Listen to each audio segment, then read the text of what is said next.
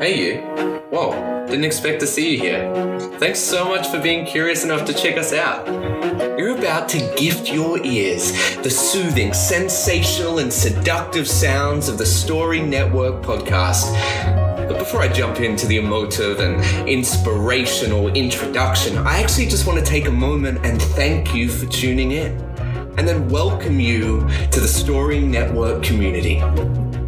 So thank you, and welcome. Now, let's roll that intro. Hit it! This is the emotive and inspirational introduction to the Story Network podcast.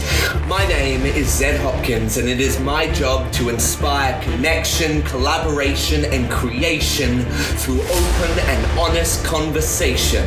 So let's put our lives aside for a moment, connect heart to heart, mind to mind, share with each other, learn from each other, and inspire each other to be more, to feel more, and experience more. 7.54 billion stories on one earth. We are the Story Network, and this is the Story Network podcast. Woo! The Story Network, let's do it! Great intro, team. Nice one. Just kidding, I don't have a team. I'm actually recording this out of a caravan in the back of my mum's house. Anyway, today's podcast is taking me back over the Pacific Ocean to beautiful, soul-filled San Francisco, where my dear friend Gigi, Buddie, and I talk all things art, cultural heritage, and solo travel. I love this human being with my whole heart. She's an amazing performer and an incredible storyteller. Please welcome to the metaphorical, virtually constructed stage, Gigi, Buddie.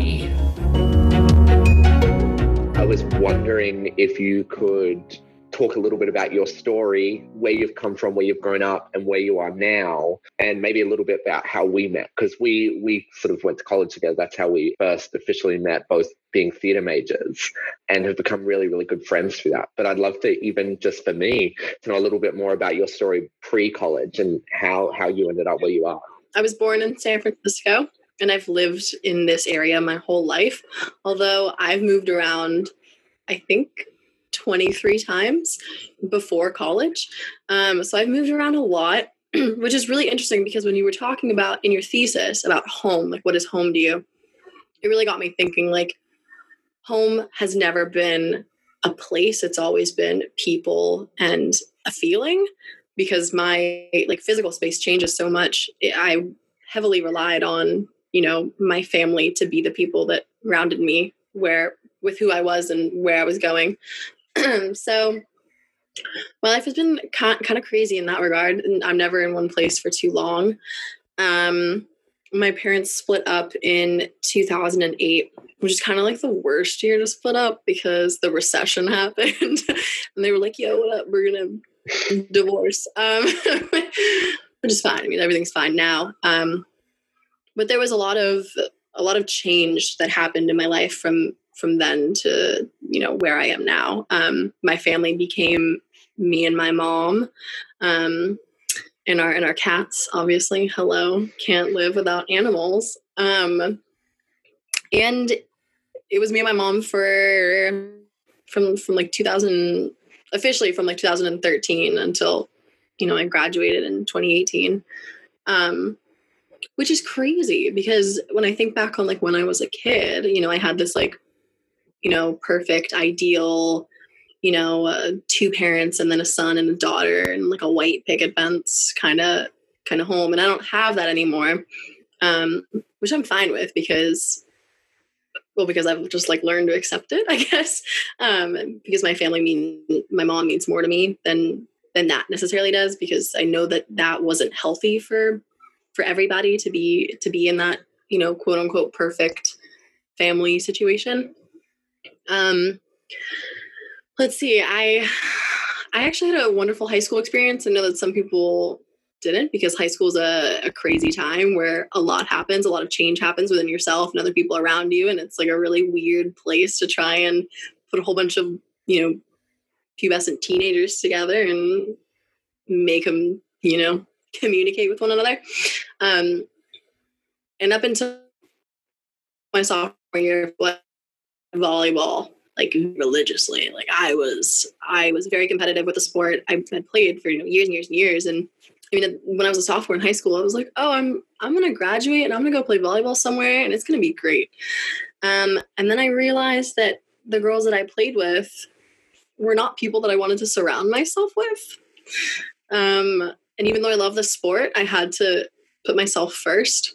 So I left volleyball and I kind of devoted all my time to theater, which was probably the best choice I could have made for myself because, I mean, I'm here now and I love what I do. And I think that although like my dreams when I was like a kid of being, like an actress and a singer kind of were always there in the background, I feel like when I stopped volleyball and actually committed most of my time to theater, that's when I realized that like my dreams are something that could be achievable and also something that is going to make me genuinely happy. And so then I applied to college and I actually didn't know what Pomona was when I was looking at colleges. My dad's friend who's an alumni of Pomona, he told me to apply and I was like, okay. And then, I mean, I ended up there, which it's crazy when you hear people talk about the, college admission process. They say, you don't pick the school picks you. You're going to end up where you need to end up. But you don't listen to that because that's a bunch of crap. And you're like, no, like I want to go to X school and that's where I'm going to end up. And I mean, sometimes you do, right? But sometimes something bigger than you says, no, that's actually not what you need. And thank God, something said, hey, this is what you need. Here's Pomona. Because it's impacted my life in such a positive way. And it led me to meeting you, which I saw you perform in Water by the Spoonful. That's what it was, right? Yes. Yeah. And I work for Janelle. I work as a lighting technician. And so we were doing Strike. And you started talking to people. And I was like, hold on, back up.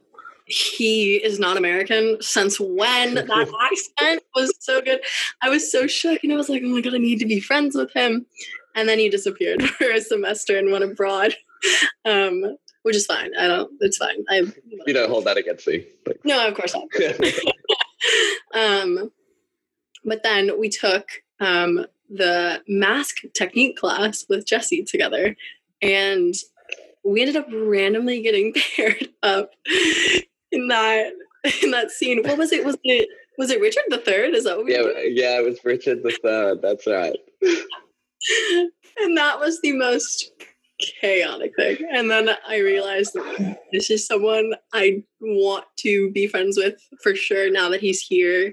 Like RIP, he's a senior, but still I'm going to make this friendship work. So yeah, while I feel like maybe to provide some context on the Richard III scenario, just to contextualize our first real introduction, where we're in this mask class, which was all about theatre and how masks have been used for theatre. And I'm pretty sure the opening assignment was we got given this scene from Richard III. And we were using clowning techniques to just push the boundaries of what could occur in that scene. And so I think it kind of started off where we'd sort of say it and then maybe we'd change our accent a little bit and we'd do a little bit of movement. And then eventually you and I are running around the room on with brooms, pretending we're playing Quidditch, and then every line we're throwing a ball at each other, and we're dodging, and then I think at one point we were in this bar trying to seduce each other in a cabaret performance, and doing yoga, and I think it was so funny because I think it was one of those moments where it was we were both oh, we're on the same page right now. We are we're just jumping ideas off each other and exploring things. Just as a bit of context to that first interaction. Because no one else was doing anything remotely close to that. So here we are running around the room and everyone's just kind of sitting in their chairs, saying their lines. It was, yeah. It was a big moment. It was a big moment because I remember thinking then too, I was like, oh, this is wild. We're both just kind of like going off impulse and exploring and playing, and having like a lot of fun. But it's interesting too, listening to your background before college, because that's actually something I didn't know too much about. In a funny way, I feel like there is a lot of parallels there. Like even for example, so my parents got divorced when I was a freshman in college, so 2016. So a little bit later, but like it was a similar thing of like I'd always had a very, I guess like the equivalent of the American dream, the Australian dream of this two parent household, 3 kids, this house that we had a mortgage on that we owned, and there was that like stability, and then that kind of went away. But I'd also before that had to make a decision between sport and theatre, because I was playing Australian football, and it got to the point where games would be on Sundays, but if I was rehearsing, I'd have rehearsals then, and trainings would be in the afternoons, but I'd have rehearsals for shows. So I think that's also an interesting thing. And I'd almost like to narrow in it for you.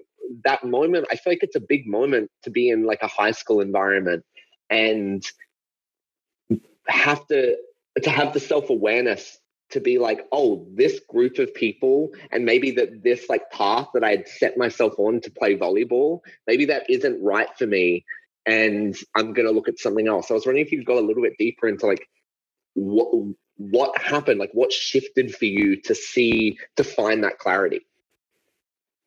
Yeah, wow. I haven't thought about this in a while, which is crazy. I mean, yeah, it was a really big deal because up until that point it had been my whole life. Like it was volleyball 5 days a week, and that's how life went for me. I think when I truly kind of realized that this maybe wasn't something that I could keep doing if it continued on the path it seemed to be going down, was when I got into high school.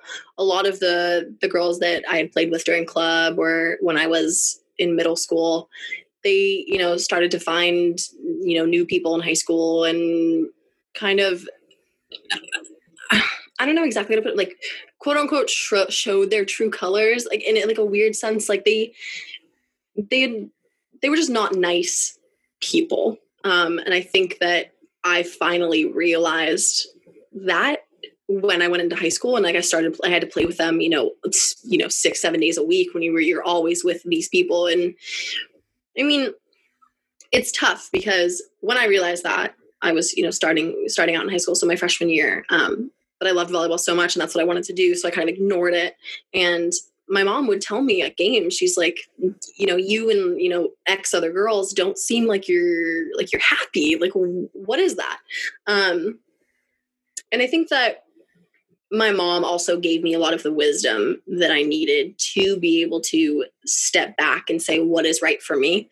Because I think it was going into my sophomore or junior year, I said, Mom, I don't want to try out for the volleyball team. Like, I don't want to. And she's like, well, you can't just throw it away. I'm like, but that's not what, I'm not throwing it away. I'm making the choice to step away, which is very different. I was like, I don't want to leave it, but it's no longer something that is making me happy, that is making me feel good.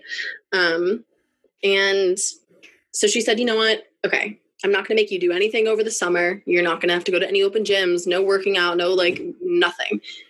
But you should try out because you love the sport. So I did. I tried out. I sucked kind of because I just didn't do anything the whole summer. But I made the team, and I'm sitting in the room with the coach who's sitting there, and she's going, hey, congratulations, you made the team. And I just started crying. And she's like, I know, it's big, like, congratulations. I'm like, no, I want to be on the team. And I walked out. I told her through my tears, like, no, I don't want to play for you. I don't want to play volleyball. And I just left. And my mom was so proud of me. But of course I was like, oh my God, I can't believe I just did that. I just cried my way out of being on this team.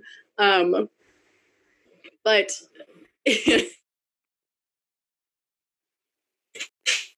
the day that when I think about it, I mean, I wasn't a kid who had guts, who could stand up for myself or stand up for what I believed in. And I don't know, that it's a fond memory, even though it's kind of funny.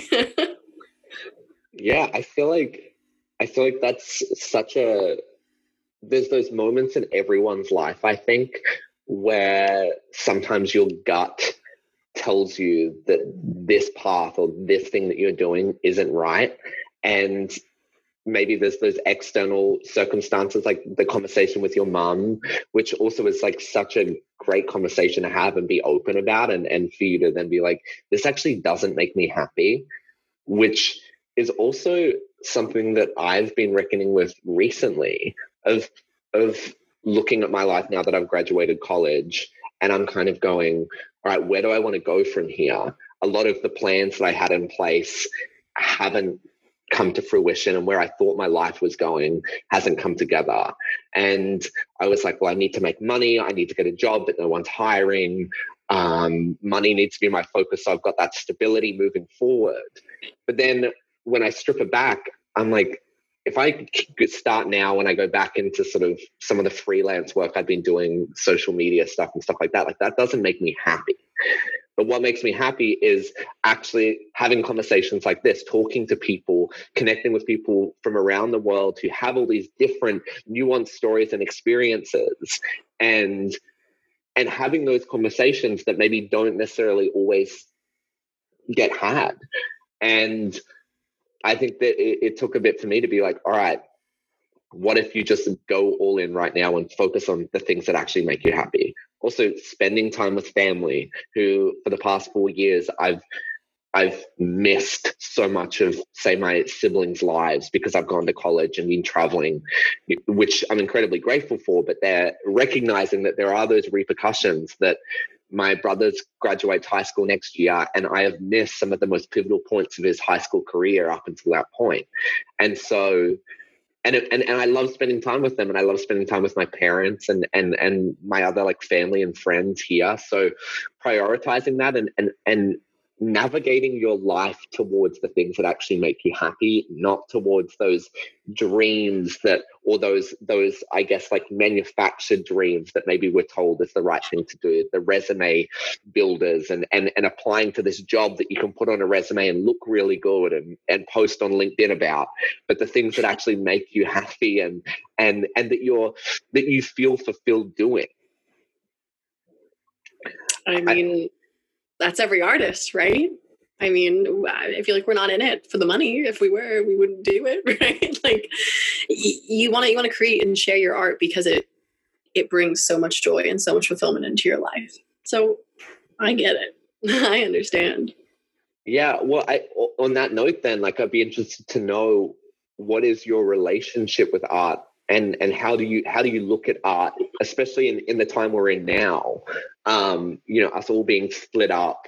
As someone who works in the theater, it's like all the theaters are closed. Like, what is your relationship to your art and to creativity, and how do you feel it has enhanced or impacted your life up until this point?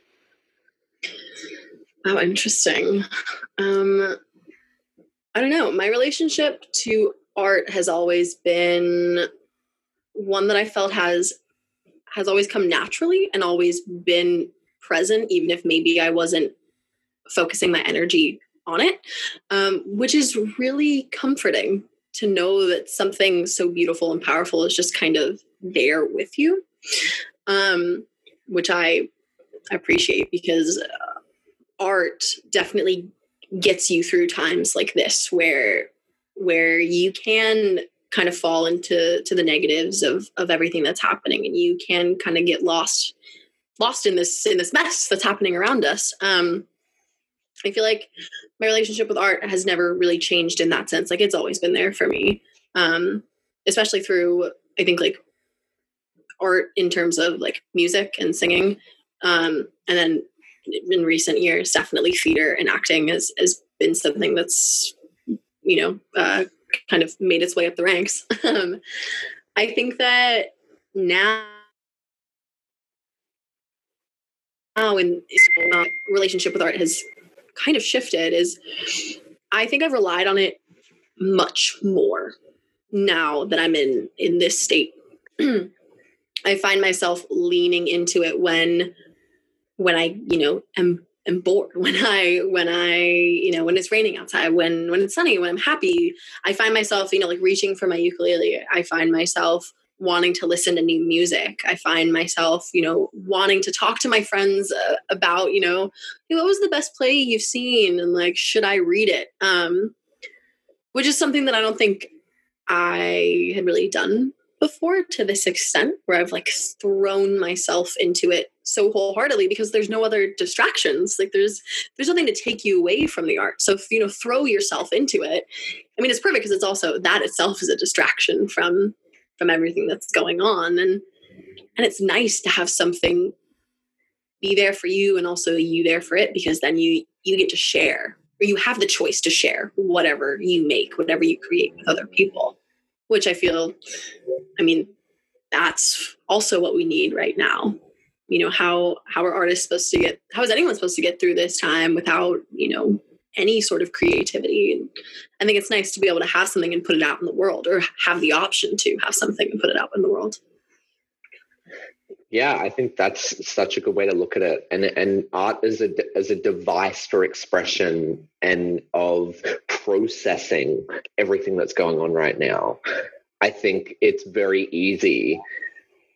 I know, and I can only speak from my own personal experience, but I have a habit of, when I experience a lot of emotion, is I just push it down and suppress it, and then maybe focus on work or things, or like productivity or routine. Whereas I think what art and creativity, and in even just conversations, which I think are a form of art, what that allows you to do is actually process everything that's going on. It gives you a way to let those emotions out, rather than just, because sometimes it's hard to even acknowledge what those emotions are, and we don't have those words for what we're feeling.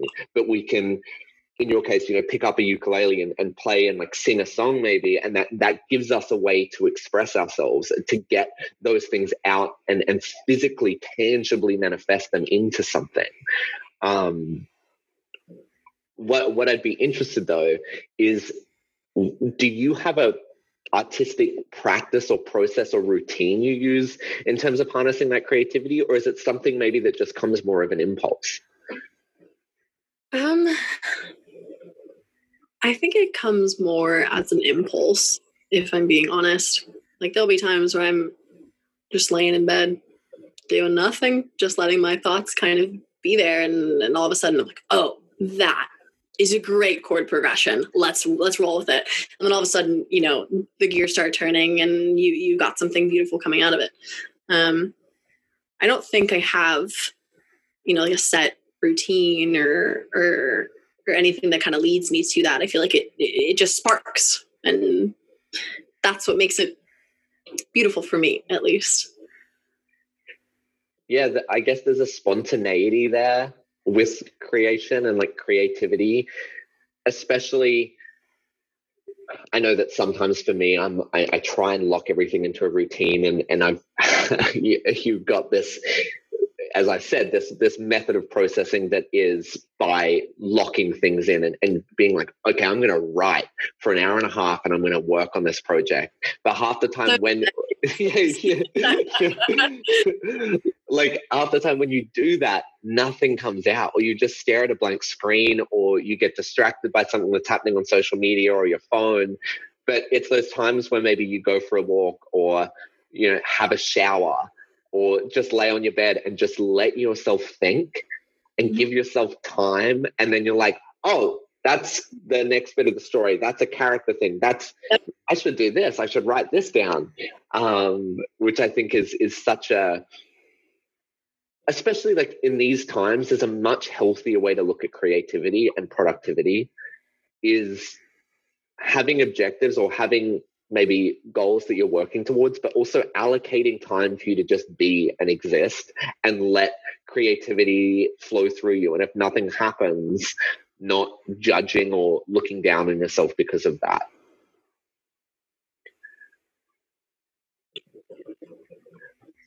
Moving on from that, I know that we had sort of spoken a little bit before this, and you had mentioned the significance of your culture and culture for you. I'd be interested to know maybe if you could give a little bit of a background of what your cultural heritage is and maybe how that has influenced your creativity, but also your approach to identity. Oh, yeah, totally.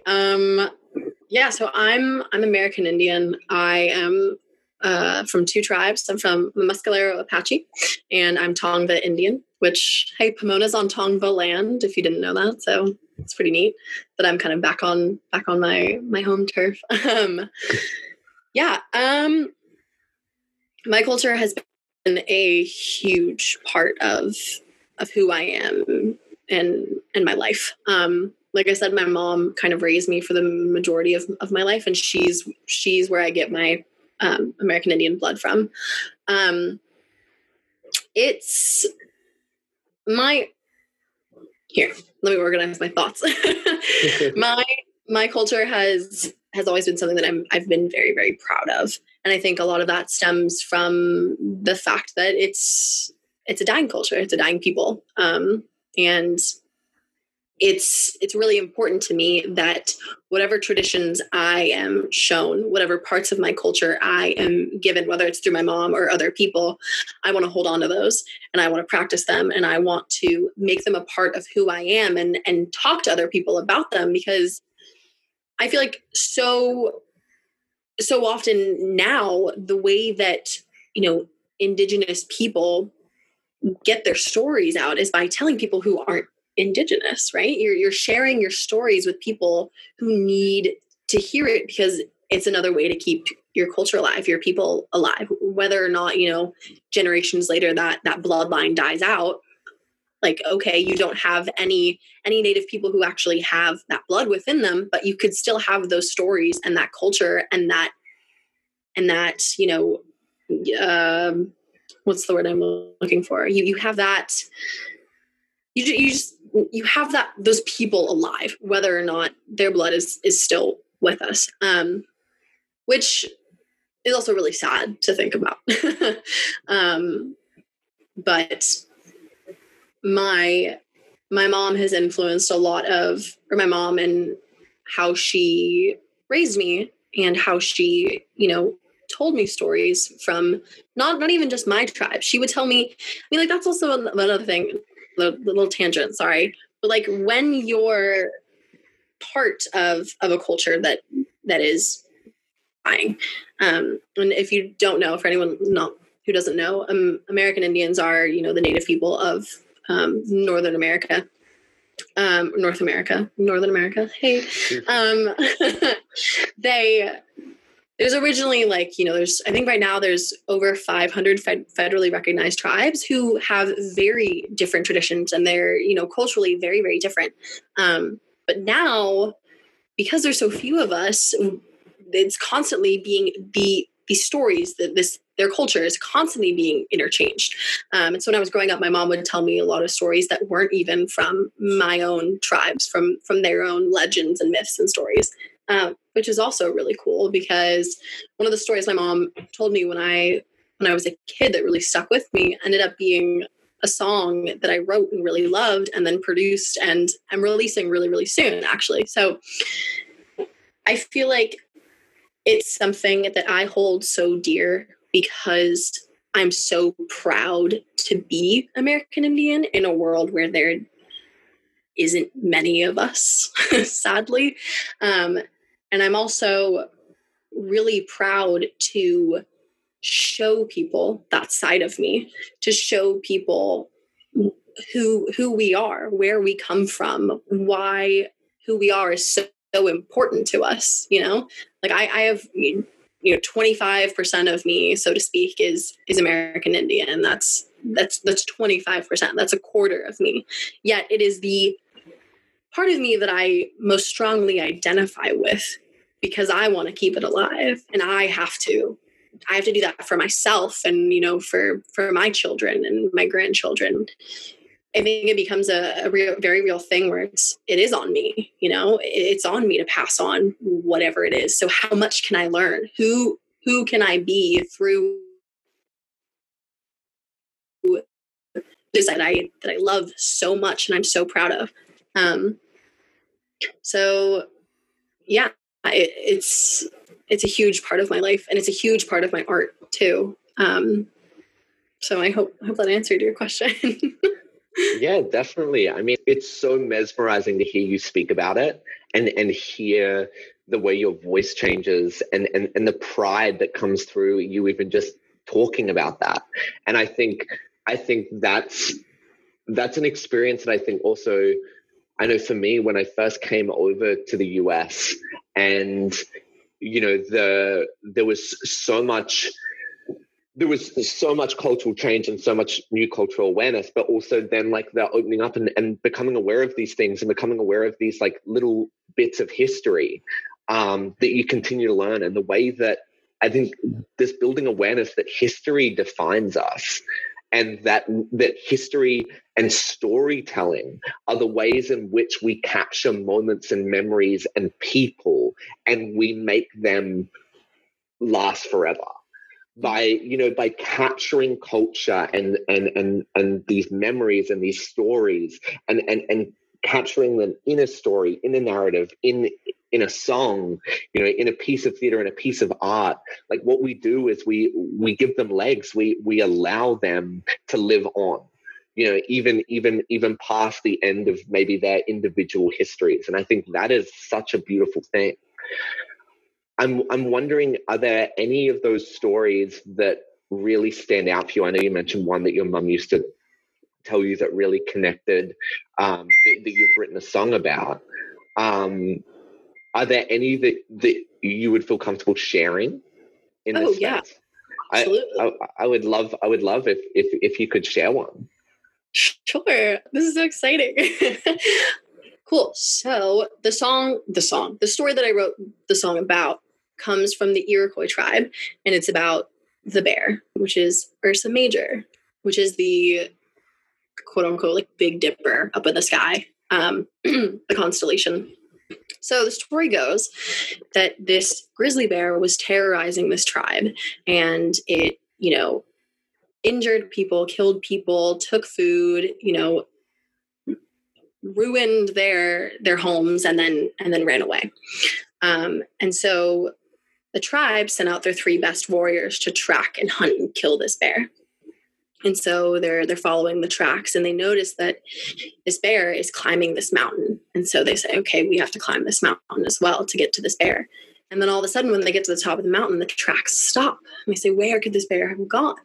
And they notice that the bear has climbed all the way up into the sky. And they said, okay, well, there's no turning back, but we have to climb up into the sky, and we have to get this bear. So they climb, and they finally find the bear up in the sky, where they wound the bear. So the bear cannot go anywhere. But they realize that they are too stuck up in the sky with this bear. So what we see up in the sky is the bowl of the Dipper is the bear, and then the 3 stars of the handle are the 3 warriors that followed the bear up into the sky. And in the fall, the reason why, or autumn, fall, whichever, the reason why our leaves turn red is because the Dipper flips and the wound of the bear bleeds across the sky. And so our trees are painted red.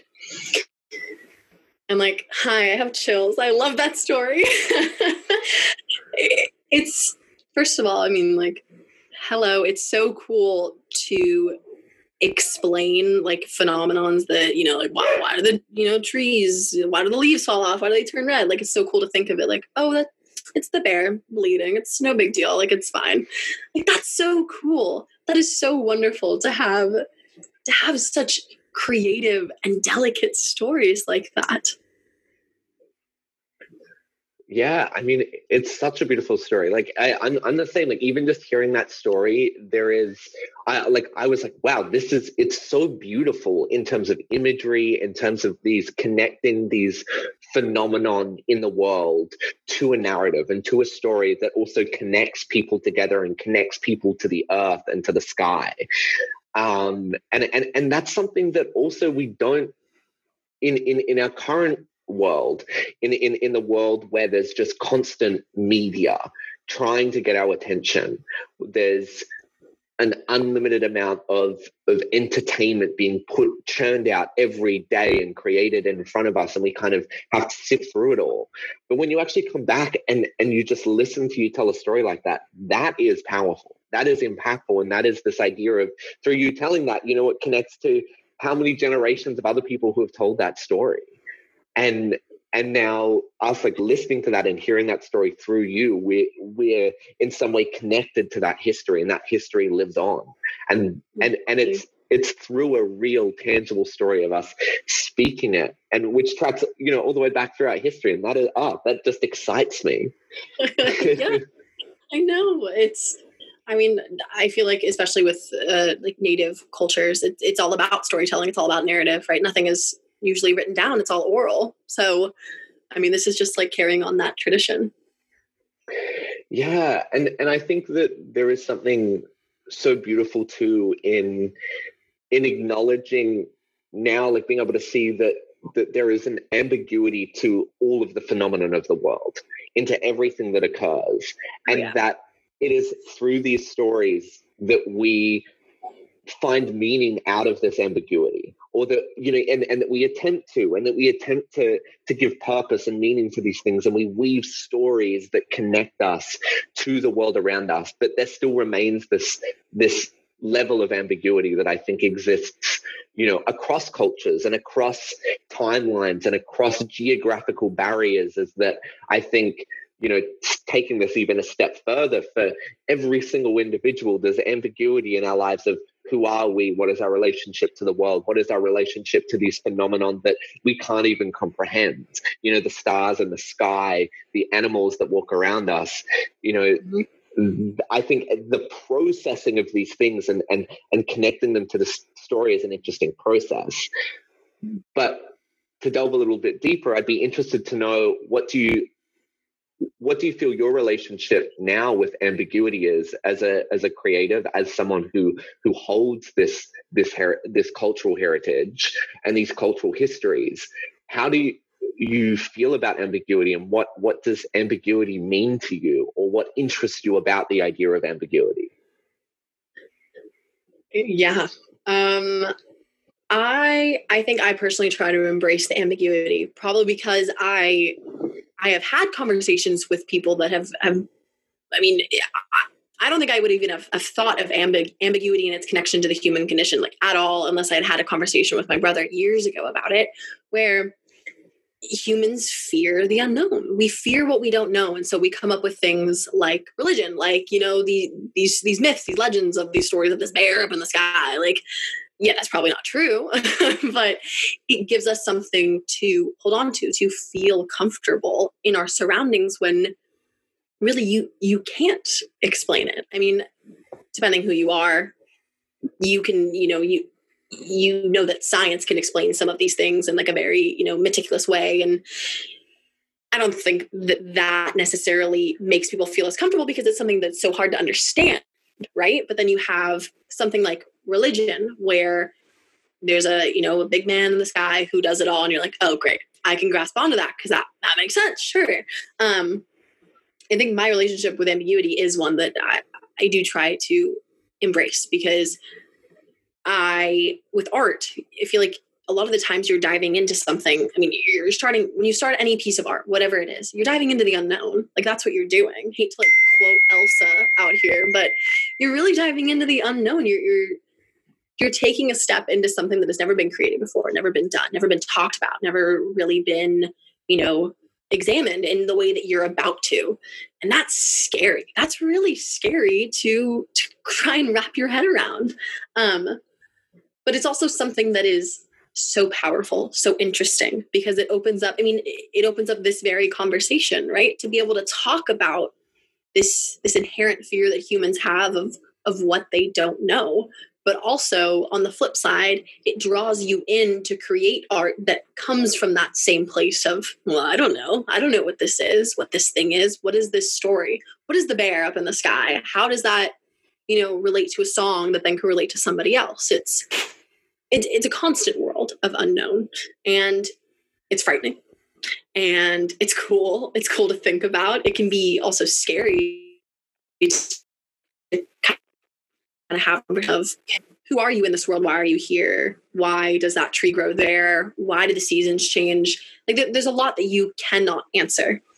And I think that within art, it starts out with well, this is what I can't answer, and this is how I want to try to answer it.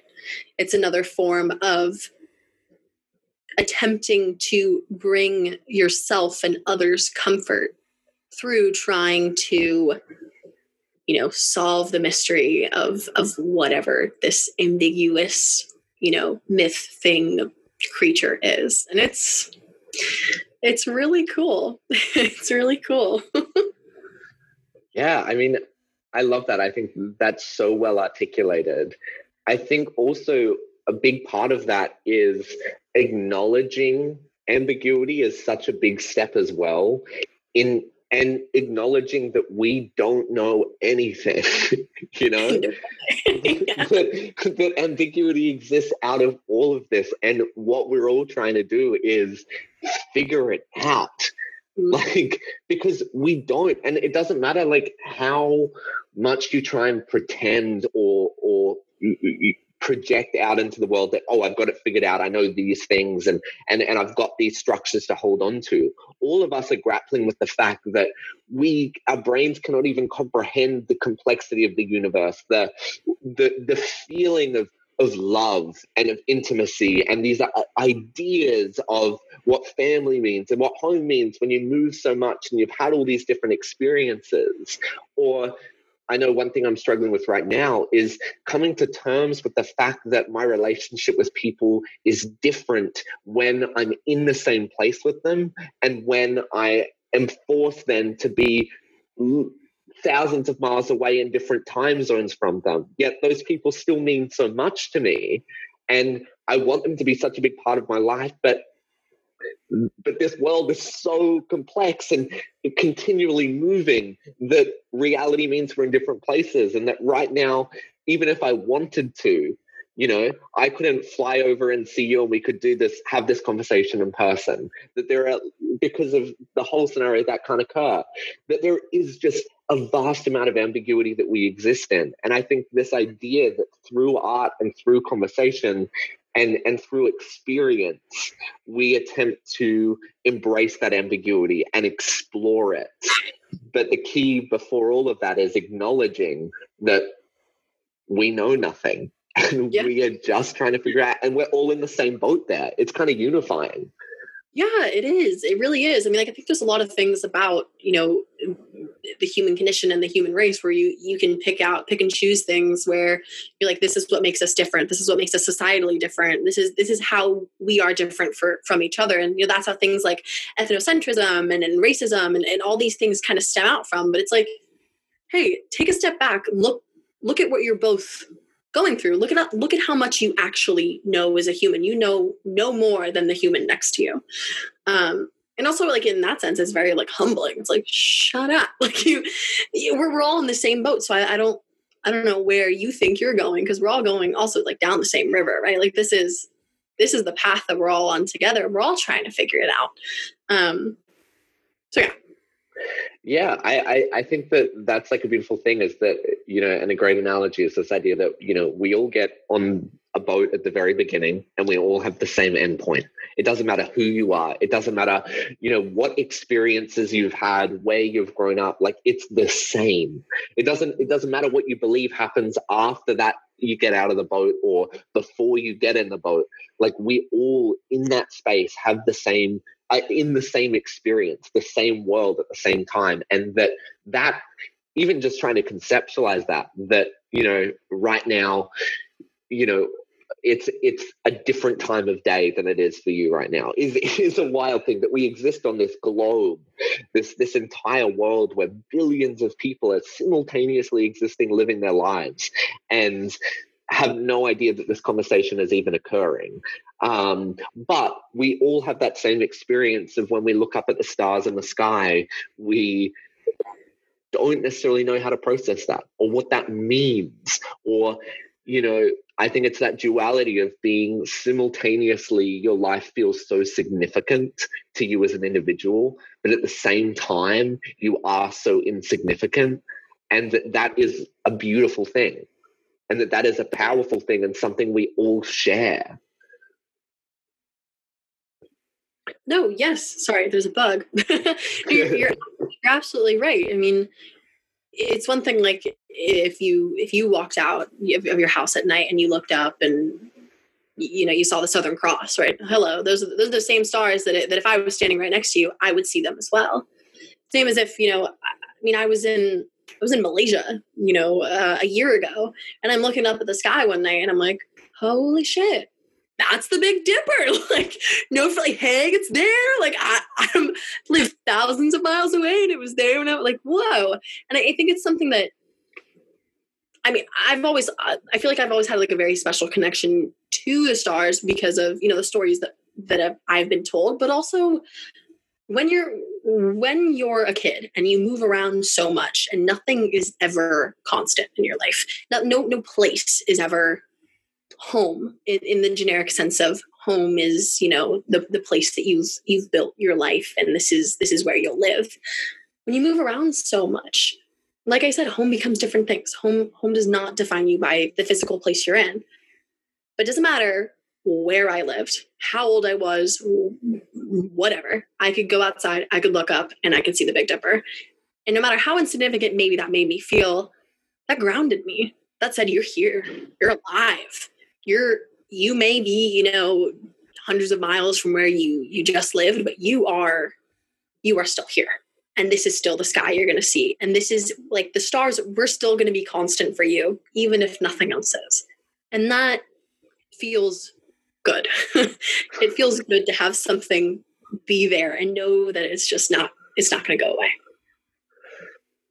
Yeah, I think having something to hold on to as well, and to know that, in our ever-flowing life filled with all of these internal and external pressures and stresses and anxieties and experiences and heartbreak and beauty, like amongst all of that, no matter what, when the sun sets, we can look up and we can see these stars, or we can see the clouds that maybe, hide the stars, but we know that like they will always be there, and it doesn't matter where on this world we are. When we look up, we will still see the same thing, and that we can hold on to that, and that is something that is like quite a beautiful phenomenon, even if we don't know how to articulate that sensation. But I think most people know that sensation.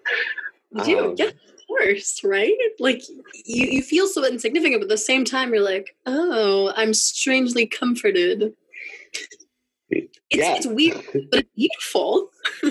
Yeah, I know. And it's we can't even articulate with words what that sensation is, but it's a knowing. Like it's a deep knowing through feeling and through experience that transcends all boundaries of language or interpersonal relationship. Yeah. But I noticed that you mentioned your travels to Malaysia and that experience of being somewhere else. I know that a little while ago you did a solo trip and did a bit of travel by yourself. Yes. I was wondering if you could go into a little bit of what that experience was like, and how, that's a big choice to be like, I'm going to go do this and I'm going to go travel by myself. I'm going to do a solo trip. How did you find that experience? Where did you go? And maybe expanding off of that, what did you learn through that experience? So last winter, over New Year's-ish, I traveled to Ireland and Iceland, specifically Dublin and Reykjavik, which was incredible. Prior to going to Malaysia last year for research with a couple of professors, I had never been out of the country. So also making the decision to travel alone, like out of the country for the second time, was also wild. But I think that this is going to sound so funny, but I had appendicitis last year, and would suck. I don't recommend doing that. Not that you have any control over it, but just don't do it.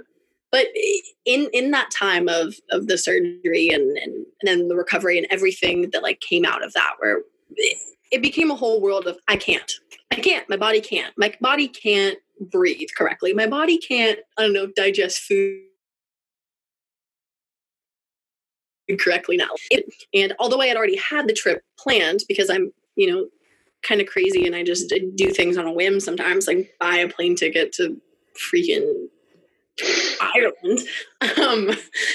I feel like after that experience, in some ways, I was a lot more ready to take on whatever solo travel was supposed to be, because I'd overcome this state of mind that was, I cannot do this. And it's also really scary being alone at a hospital for like hours and hours and like having them take out an organ. Like that's already like a traumatizing experience. And I always thought like, well, okay, like if I can get through that, I can get on this 10-hour plane ride and at least land in Ireland, and then we see what happens. I didn't have a lot planned because, again, I don't know what I was thinking. I just bought the plane ticket and went.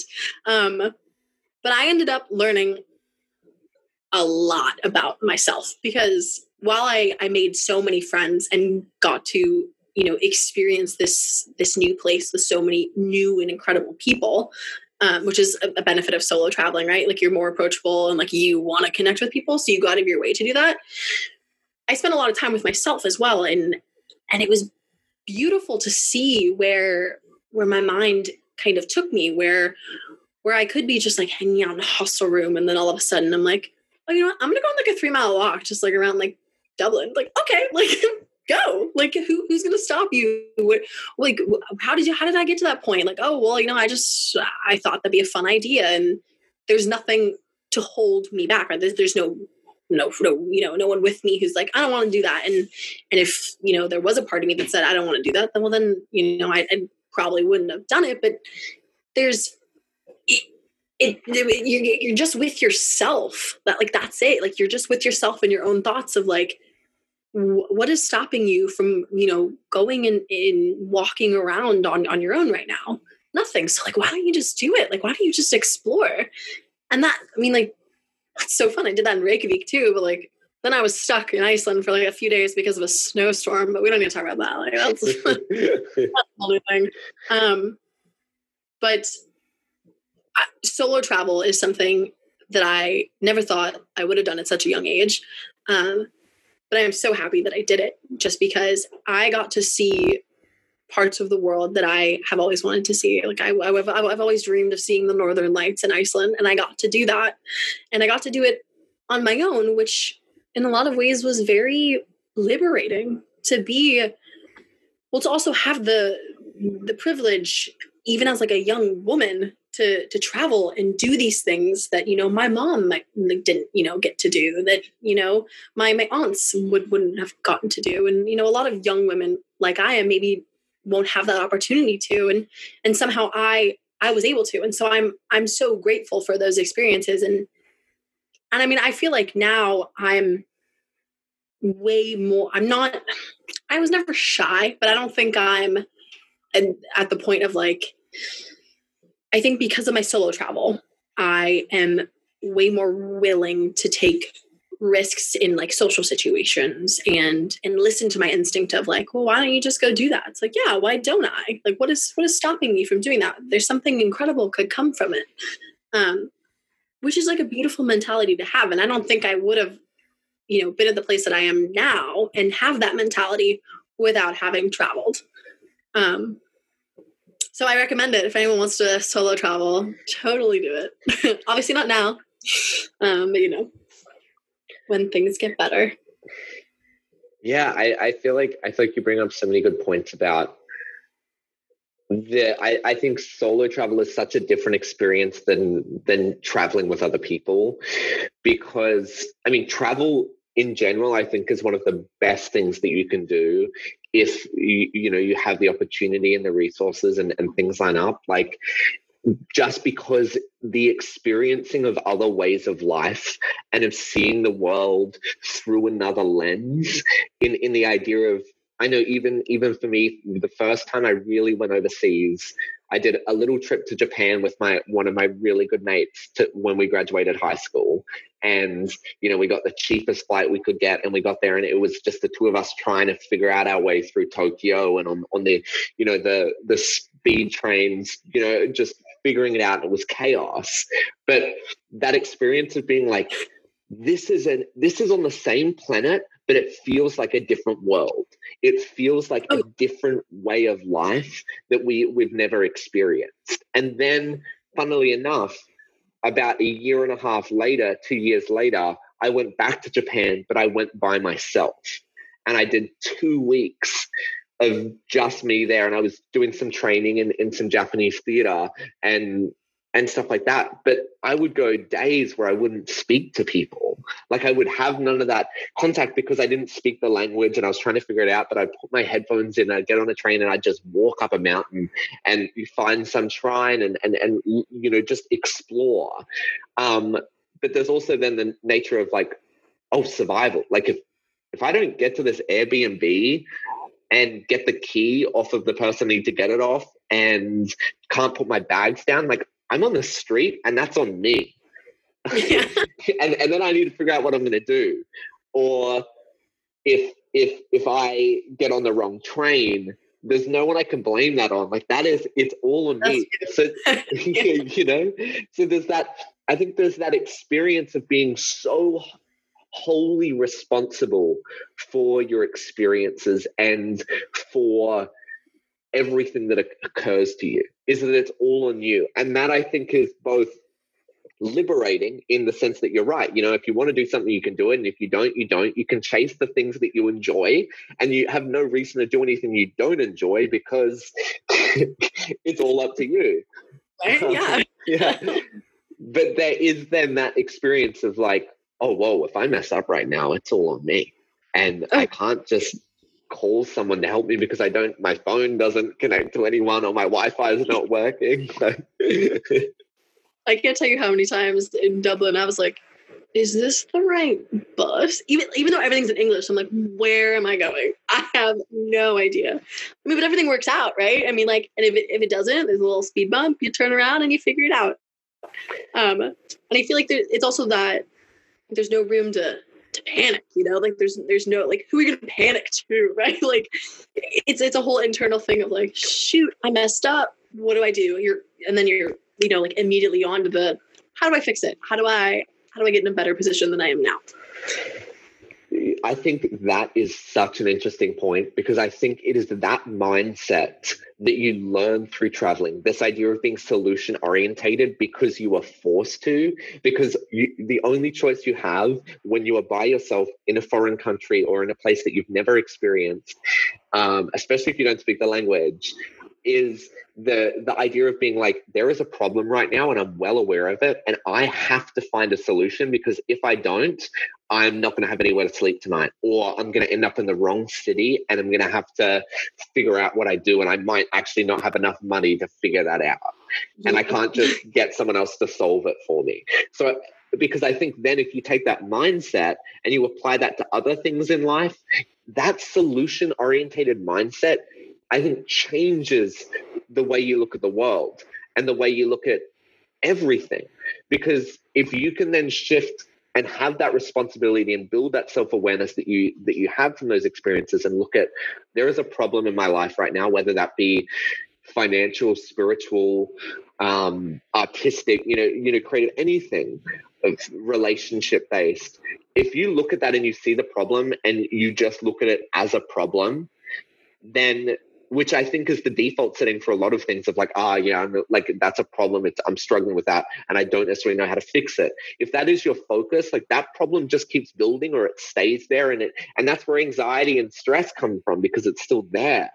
But when you have these experiences where you are forced, where you don't have an option but to focus on finding a solution, and you have to make quick decisions, if you then apply that to other areas of your life, I think you can learn so much, and you can be more active rather than passive and responsive. You can take those things and be like, okay, I have a project that I'm working on, and everything has just fallen through. And my whole idea, my camera's SD card's just broken. I can't get a new one, but it's due in 3 hours.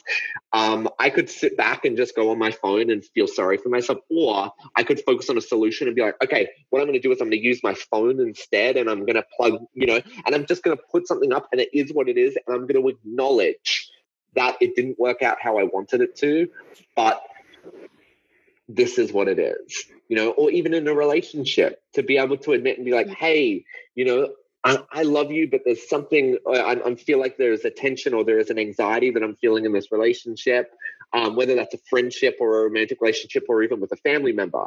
If you just go, oh, there's a problem here, and I know this problem, and it's there, and I know the problem's there, but it's going to sort itself out, or I'm going to worry about that later. But if instead your focus is like, let's find a solution, because I don't want to stay in this bit where I'm angry or sad or frustrated with you. Let's sit down and talk and figure out what the solution is.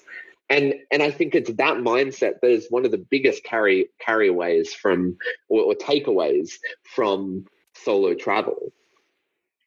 No, you're absolutely right. It's an active mindset rather than passive. And I totally agree that transfers into life normally outside of whatever you're doing that's not traveling, right? Like it helps you become like a more solution oriented person rather than just thinking about everything negative and wrong, right? Like you can have those human moments of shit, I messed up, and that's okay. But it's the difference between the people who stay in that little box and then the people who go out looking for a way to make it better, make it right, whatever they need to do to help them progress forward and just move on. So yeah, I agree. Yeah, I think, I think that's like a really beautiful spot to start to wrap this up, because I think we've covered such a diverse range of things in this conversation, and there's so much there. I was wondering maybe if you could take us back to maybe your fondest moment on that solo trip, and tell us a little bit about that experience or that moment, just to sort of end this on a story and on a moment that is important to you. Yeah, there's so many. I think my fondest moment from the whole trip was one day it was when I was in Reykjavik, and it was a snowstorm, and the sun rises at like 11 a.m. and then sets at 3 p.m. So like you have very little daylight, but it's a very safe city, despite like, the language not being English primarily. But I had waited for the snowstorm to kind of die down, and then I just took a walk with my headphones in and my little beanie on and my like 8 pairs of pants, and I just kind of set out, and I found myself at this like the edge of the water. Like this little like harbor almost type thing, and there was this huge metal sculpture that was supposed to represent the Vikings, and it was beautiful. And I'm sitting there, and all of a sudden the clouds just kind of part, and everything just is still and blue and beautiful, and you can just see the landscape of Iceland just like all around you, like extending far past the city. And I'm sitting there and I'm like, oh my gosh, like this does feel otherworldly. Like it's incredible. I'm standing here as a little human on the edge of the ocean, just kind of hanging out, and I have so much beauty around me. And maybe it was also like the dramatic music playing in my headphones that also helped this moment be what it was. But it was so peaceful. It was so beautiful, despite the fact, my toes were freezing off. It was just a moment of clarity and just happiness. And even though like so much happened on that trip, I feel like that's definitely probably my fondest moment of the the whole 2 weeks I was gone. That's beautiful. I think those moments such special moments, those moments of just blissful like presence and being so engulfed by a moment and an experience, whether that's just by yourself or with other people, whether it's at home or it's in this place you're just discovering for the first time. I think acknowledging and appreciating those moments is such like a beautiful thing, and I think something that we don't do enough of. So thank you so much for sharing. And I think on that note, thank you so much for jumping on and having this conversation with me. I feel like I've learned so much about you, and you know, we'd known each other before, but it's so great to be able to go and have these conversations and delve a little bit deeper. And I'm so grateful that we were able to have this conversation. I look forward to many more. First of all, congratulations. You just listened all the way through our podcast, and we couldn't be more thrilled to have you as part of the Story Network community. If you enjoyed the conversation, it would mean the world to us if you could like, share, review, and subscribe to let us know that you're listening. We are on a mission to build the largest and most diverse community of storytellers, creators, and innovators from around the world, and we can't do that without your help. You can check us out on Instagram at The Real Story Network, and over on YouTube and Facebook at The Story Network. My name is Zed Hopkins. You're amazing, and we are The Story Network.